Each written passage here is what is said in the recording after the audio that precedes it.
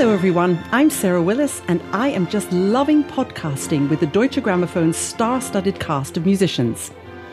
My guest today started to play the piano at age 6 and he always had two dreams, to play with the Berlin Philharmonic Orchestra and to play at Carnegie Hall. He has done both and he is only 26 years old. Oh, and he won the 2015 Chopin International Piano Competition along the way. The Korean pianist Song Jin Cho has just brought out his new album, The Wanderer, and I am wondering about all his wanderings. Oh, that was a good tongue twister. Hello, Song Jin. Welcome. Hello. Thanks for inviting me. And bravo for your album. Oh, thank you. Did you have far to wander today to the studio? Well, it's not so far away from my place, so it just took like 15 minutes. We're both Berliners. Right. How have you been enjoying living in this incredible city? I really like the city, to be honest. I was in Paris and I moved to Berlin 2.5 years ago, and I found the Berlin is more, how can I say, easier to live in and more international than in Paris. And there are so many young people here, so I feel very comfortable when I'm here. What about the food? I discovered many good restaurants. There are so many Italian restaurants and also Asian, like Japanese, Vietnamese, Chinese, but not so many Korean, unfortunately. But I hope there will be more fantastic Korean restaurants. Around where I live in Charlottenburg, there's a whole street that's dedicated to Asian food. There's some really good Korean places coming up. So You'll have to come over. Okay. Anyway, congratulations on your album. So the title of your album is, of course, based on Schubert's piece, The Wanderer. We were laughing in trying to record the introductions. I kept saying The Wanderer, which is how you'd pronounce it in German. This is why it's called The Wanderer, but you are also quite a wanderer yourself. You have wandered around the world. I think musicians, soloists are wanderers, aren't they? You spend most of your lives wandering. Yeah, normally yes, but these days we cannot. But yeah, we travel a lot and we are on the road all the time, basically. So maybe like young generation or these generations musicians are like Schubert's life back then. So Schubert's music is always very personal, and especially his song Wanderer, he was like... See, you say Wanderer as well. He was like, the song is about the seeking for the happiness, and it's very melancholic. So yeah, I can find some similarity between our lives. What keeps you company on the road? Because I play the horn in a great orchestra, and when we're on tour, there's always lots of us. When you're on tour, you're alone.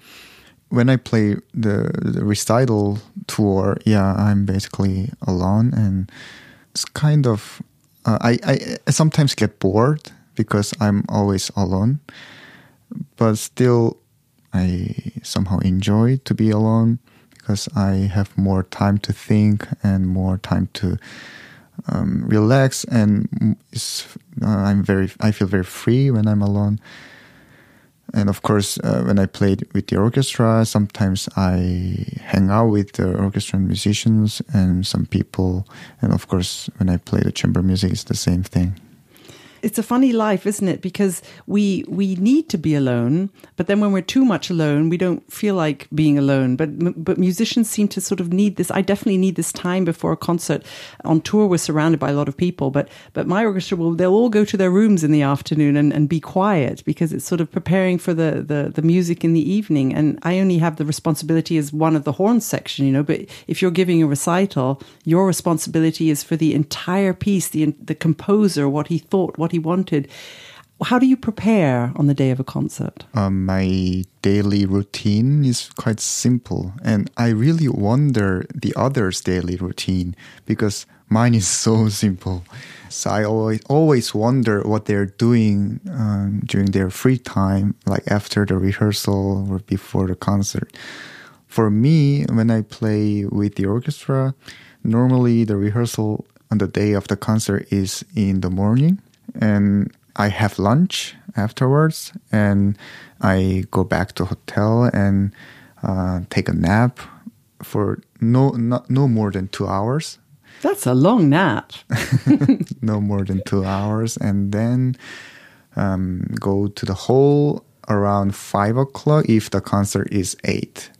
And then I just warm up for 2 hours. If I can play on the stage, I just check the piano and talk to the piano technician.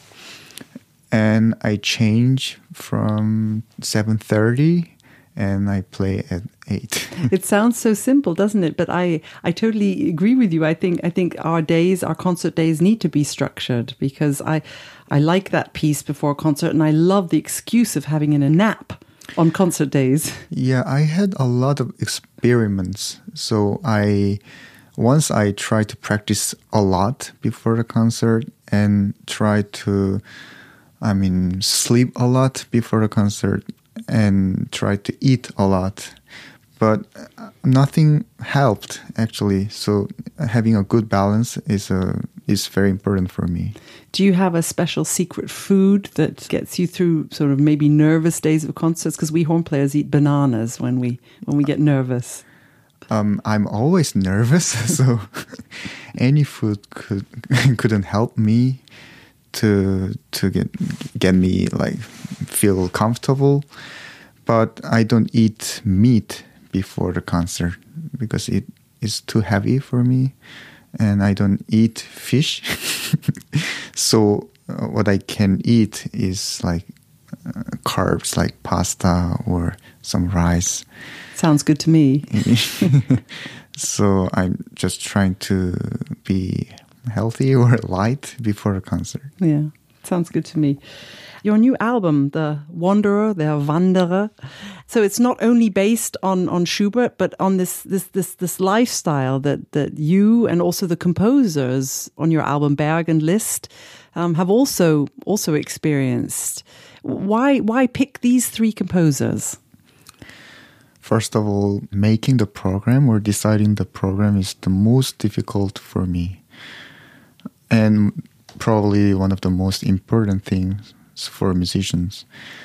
And I always have concentrated on one composer when I recorded for Deutsche Grammophon. So I recorded Chopin, Debussy, Mozart album. But this time I wanted to play a recital program. And I thought this will be a good idea because it's somehow their music are connected. Liszt was quite impressed by Wanda Fantasy by Schubert, so he made a transcription for piano and the orchestra. And the structure-wise, they have a lot of similarities. Like there's no break between the movements, and the last movement, so-called last movement, start with the fugue, and there's not so many materials, like not so many themes in the music, and they just developed into a great art. That's the similarity. And Alban Berg Sonata is also in one movement, and he also used small, like not so many themes, and he developed it. So somehow structure-wise, they have all similarities, and musically also, it is quite heavy, I can say, and romantic somehow. And for me, it's like a big picture or a big mountain. It's, some pieces like Chopin Preludes is like a fairy tale, but this is like a huge story. It's like meat and potatoes. Yeah, it's like a steak, really, yeah. If you look at your other albums, you will forever be the guy who plays Chopin because of your success. I mean, that was just incredible. And your Chopin album is so beautiful. And then Debussy, which is also very light and airy and impressionistic. And then these three big, quite heavy pieces. Yeah, I thought it was time to eat some steak. But not before the concert. Not before. I must say that the Berg was a very nice discovery for me, because I must admit to not being the hugest fan of the Viennese school, the Webern, when you see Webern, Berg and Schoenberg, and I was thinking, okay, what's this going to be like? But it's quite tonal and very pleasant to listen to. Yes, it is in B minor. It sounds like atonal music, but actually it is in B minor. So it is quite interesting piece for me. And to be honest, I'm not a big fan of the second Viennese school either. Like Webern is too difficult to understand. I don't understand Webern. for me. I've really tried hard. It's very difficult to understand. I think sometimes I'm not intellectual enough, because I just think, oh, everyone else is saying this, isn't this great? And I don't hear it. Now I'm outing myself here. But whenever I ask to my composer friend, they say like Webern was a genius. Exactly. Yeah. But do you like to listen to it? In the concert hall, yeah. Not at my home. But anyway, Alban Berg Sonata is, I think it's a really great piece, masterpiece. And it has a lot of characters or figures. I find it is quite romantic, mysterious. Sometimes I can feel like Wagner kind of heaviness, sometimes very melancholic or lightness. So it's very complex music, and I find it very fascinating. Did you listen to any of his operas? Because I found I played in an opera orchestra for 10 years, and you really hear Wozzeck in that, I found. Yes. Lulu maybe not so much, but Wozzeck really, there's a lot of that in there. Right, yeah, I agree. It's a great piece. I'm glad you enjoyed that, and thank you for introducing it to me. And the list was very interesting because, he was influenced by the Wanderer, but there are many more notes. Liszt was famous for having huge hands. Now, his hands were, I think, 19.6 centimeters from the bottom of his wrist to the top of his middle finger. And I was having a quick look at your hands, and there's no way that your hands are that big. As a pianist, when you're playing Liszt, do you have to have big hands, or do you just have to be able to move quickly? What is this myth about? And Rachmaninoff as well, they're famed for having big hands. Do you need, obviously you don't because you've just recorded it, but are you aware of that? Sometimes I wish I have smaller hand, and sometimes I wish I have bigger hands. So I don't know what the ideal hand size for it doesn't really matter, does it? Because you have your hands. But Liszt Sonata, of course, it is difficult, technically, but musically, it is really deep. As I told you before, it is not a fairy tale. He tried to talk about one person's life with his Liszt Sonata, I guess. I can hear like everything, every human's emotion, like love or death, sometimes humorous and sometimes melancholic, lyrical. Almost everything is in this piece. And it is long, it's 30 minutes long piece, but it doesn't feel so long to me. It feels like 15 minutes because structure-wise, I think it is quite well written and very logical. So, yeah, I find this is a great piece. When you're talking about all these incredible emotions that go into your music, if you forgive me for saying this, you're very young. I read you like to go to museums and look at paintings when you lived in Paris. You enjoyed that side of things, really sort of enjoy the masters, of the arts and everything. Do you get your deep emotions more from influences from outside or from your own daily experiences? Because it's a really, really big thing for an artist, what to put in your soul that can come out in your music. Do you know what I mean? Yeah, I think, of course, I get impressed when I go to museum and when I see the great paintings, but I'm always mostly influenced or get emotional when I go to the concert or when I listen to great music. So we cannot experience everything. Like some people, of course, like Schubert's life was not so pleasant, like compared to like other composers. His life was really miserable. He died so young, and so we cannot 100% understand his emotion. But when we listen to his music, somehow we can understand his emotion.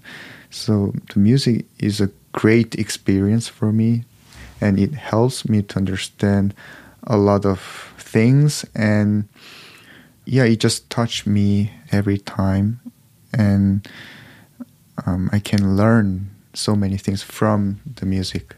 What emotions would you say go into a performance of the Wanderer Fantasy? The first movement and outer movement is very confident and dramatic. I always imagine about a young man who is trying to conquer the world, very confident. And the second movement is about is related to the Wanderer. Finally, he used exactly same theme, same melody line, and it tells about like happiness.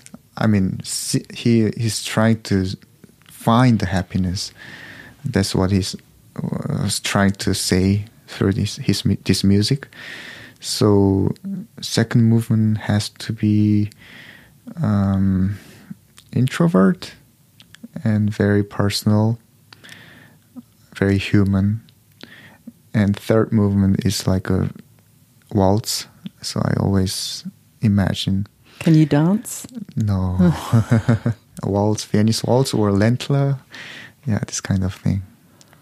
Beautiful. When you are recording, I was wondering this because when I'm doing a recording, it's rarely on my own. And you have the situation where you finish playing something and then everyone just goes into the box and listens to it. If you are recording alone, like this recital program, who gives you the feedback? Do you have people with you during recordings, or do you just rely on your recording engineer, or do you have an agent with you? Does your mum come with you? Who do you have to tell you this is good, or do you rely completely on your own intuition? For me, recording is very different from the live concert. And honestly, recording is more difficult for me because I need some kind of like tension. And it helps. Some kind of stress helps me to to play better, I guess. So when I recorded Wanderer Fantasy, I think it took like 4 days to record Wanderer and Alban Berg Sonata. I recorded in Berlin. And the last day, Deutsche Grammophon or my producer invited like 20, 30 people into the studio, and I just played like a concert. I just played through, and they didn't clap, they didn't applaud after the piece, and it was the best track, so I used it, the bass. That's really fascinating. So you need this live experience. Yeah, somehow it helps.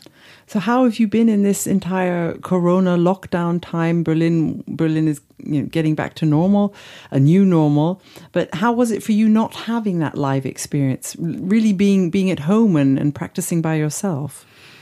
So since I won the Chopin competition, I always travel all the time. And finally, I was very happy in the beginning that I could stay at home more than 2 weeks in a row, which rarely happened to me since 2015.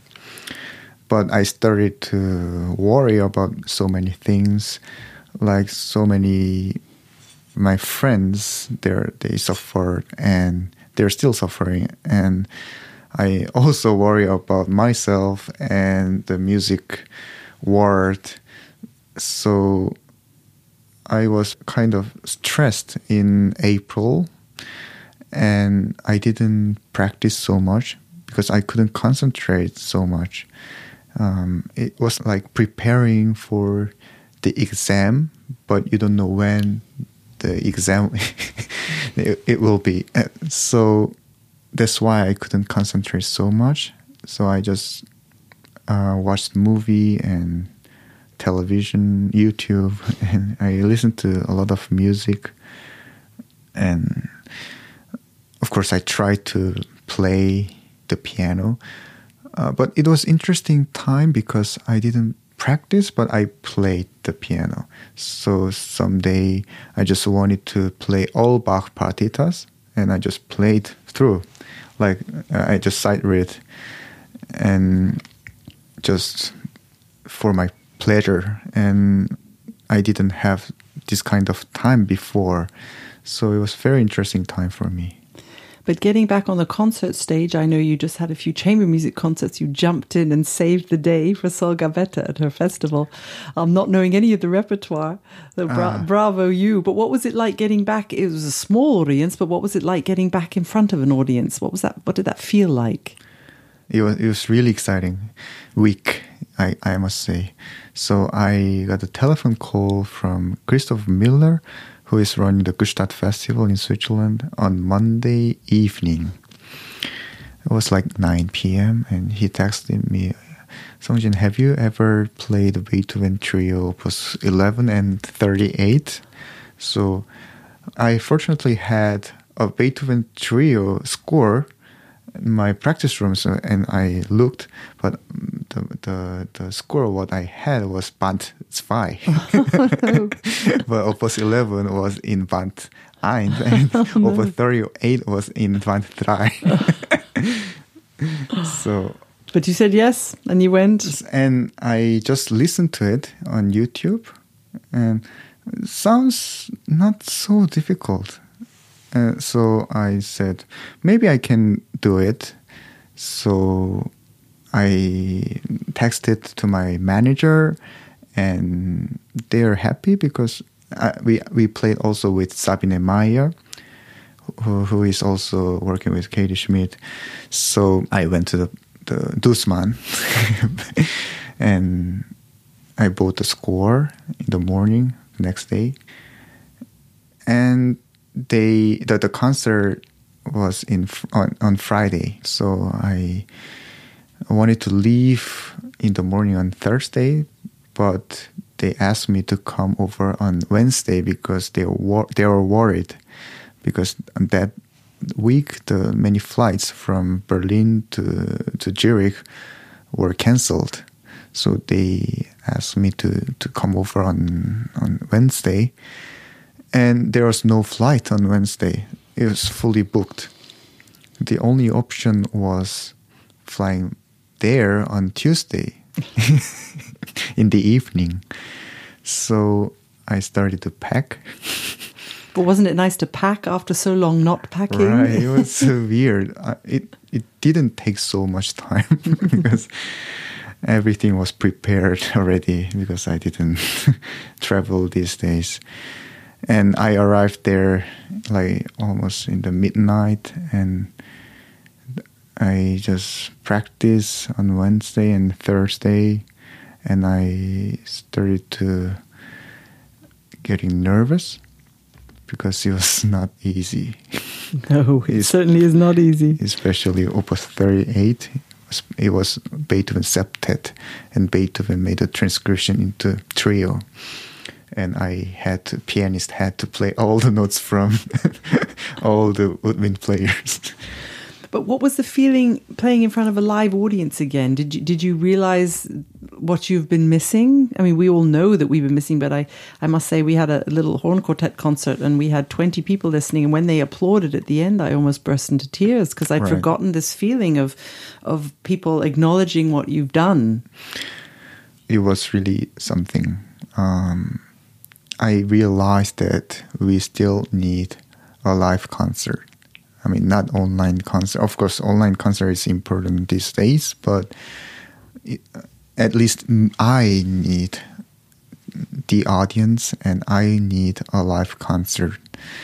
That gives such an energy and such an excitement, and is like a reason to live almost, because maybe I'm too used to be on the stage, or I like to be on the stage, but I missed it so much. So I was really not happy, but more than happy. Yeah. We had a lovely tour together when you had your debut with the Berlin Philharmonic with Sir Simon Rattle. You played in Berlin, but then we went on tour to Asia. And I remember girls screaming for you at stage doors. You in Korea, you are like a member of a boy band. My friend Midori from Japan, she actually says you look like the lead singer of a Korean boy band. I don't know what they're called. That's quite a thing to deal with. The incredible fans.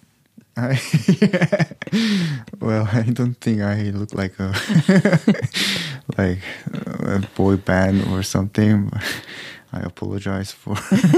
No, it's a compliment. It's a compliment. But what I meant was that it's wonderful. I have the feeling in Asia there's a lot more the people are younger somehow that go really crazy for classical music, you know, and in Korea, also in Taiwan, it seems to be a younger audience. And I was just wondering why, do you agree with that? And Yes. what is the reason for this? I think especially Korea, the audience, they're really young, and what I feel and what I heard, they are really into classical music.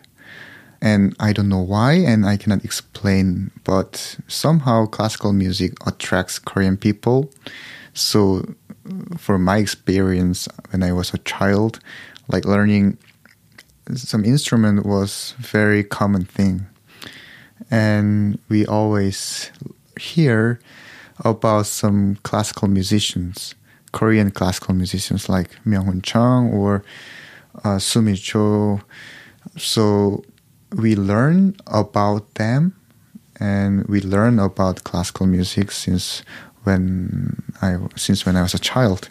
I don't know these days, but when I was a child, classical music was quite important for our lives. They talk about a guy called Song Jin Cho. I don't know. Well, I saw the girls outside the stage door. I know what huge fans you have there. And I think it's wonderful that we are attracting a younger audience. And I look forward to the day where we can go back and tour.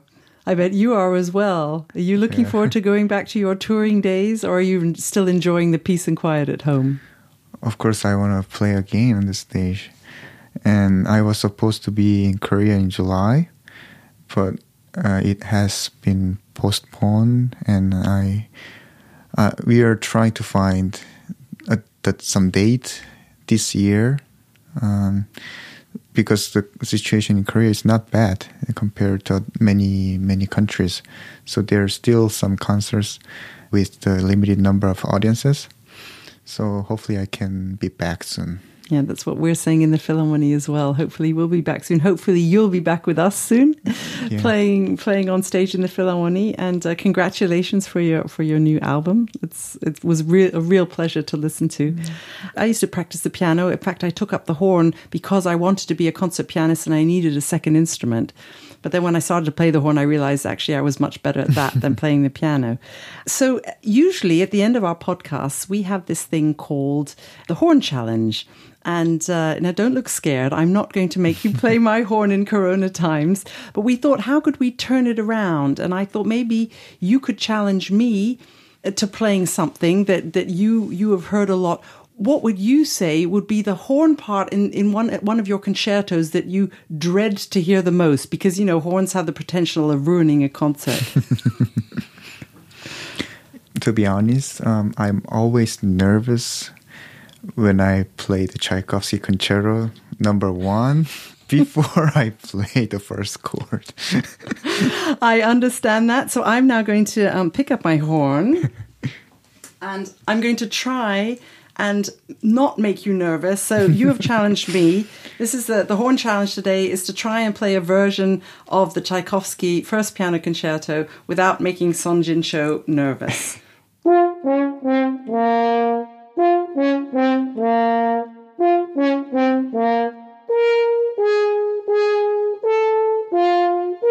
That's your cue. Wow. Boom, brum, brum, brum, brum, brum. Okay, so next time when we do another podcast, I'm going to get you to play that. Your challenge will be to play the beginning of the Tchaikovsky Piano Concerto on the horn. On the horn. So if lockdown goes on for a while, you know what you're going to be practicing. Sunjin, thank you so much for joining me. It's really great to talk to you, and I hope we see you again very, very soon. Yeah, thanks for having me. And thanks to all of you who were listening today. I'm Sarah Willis, and I'm looking forward to welcoming you all back here very soon on the Deutsche Grammophon International Podcast Series. Bye-bye for now.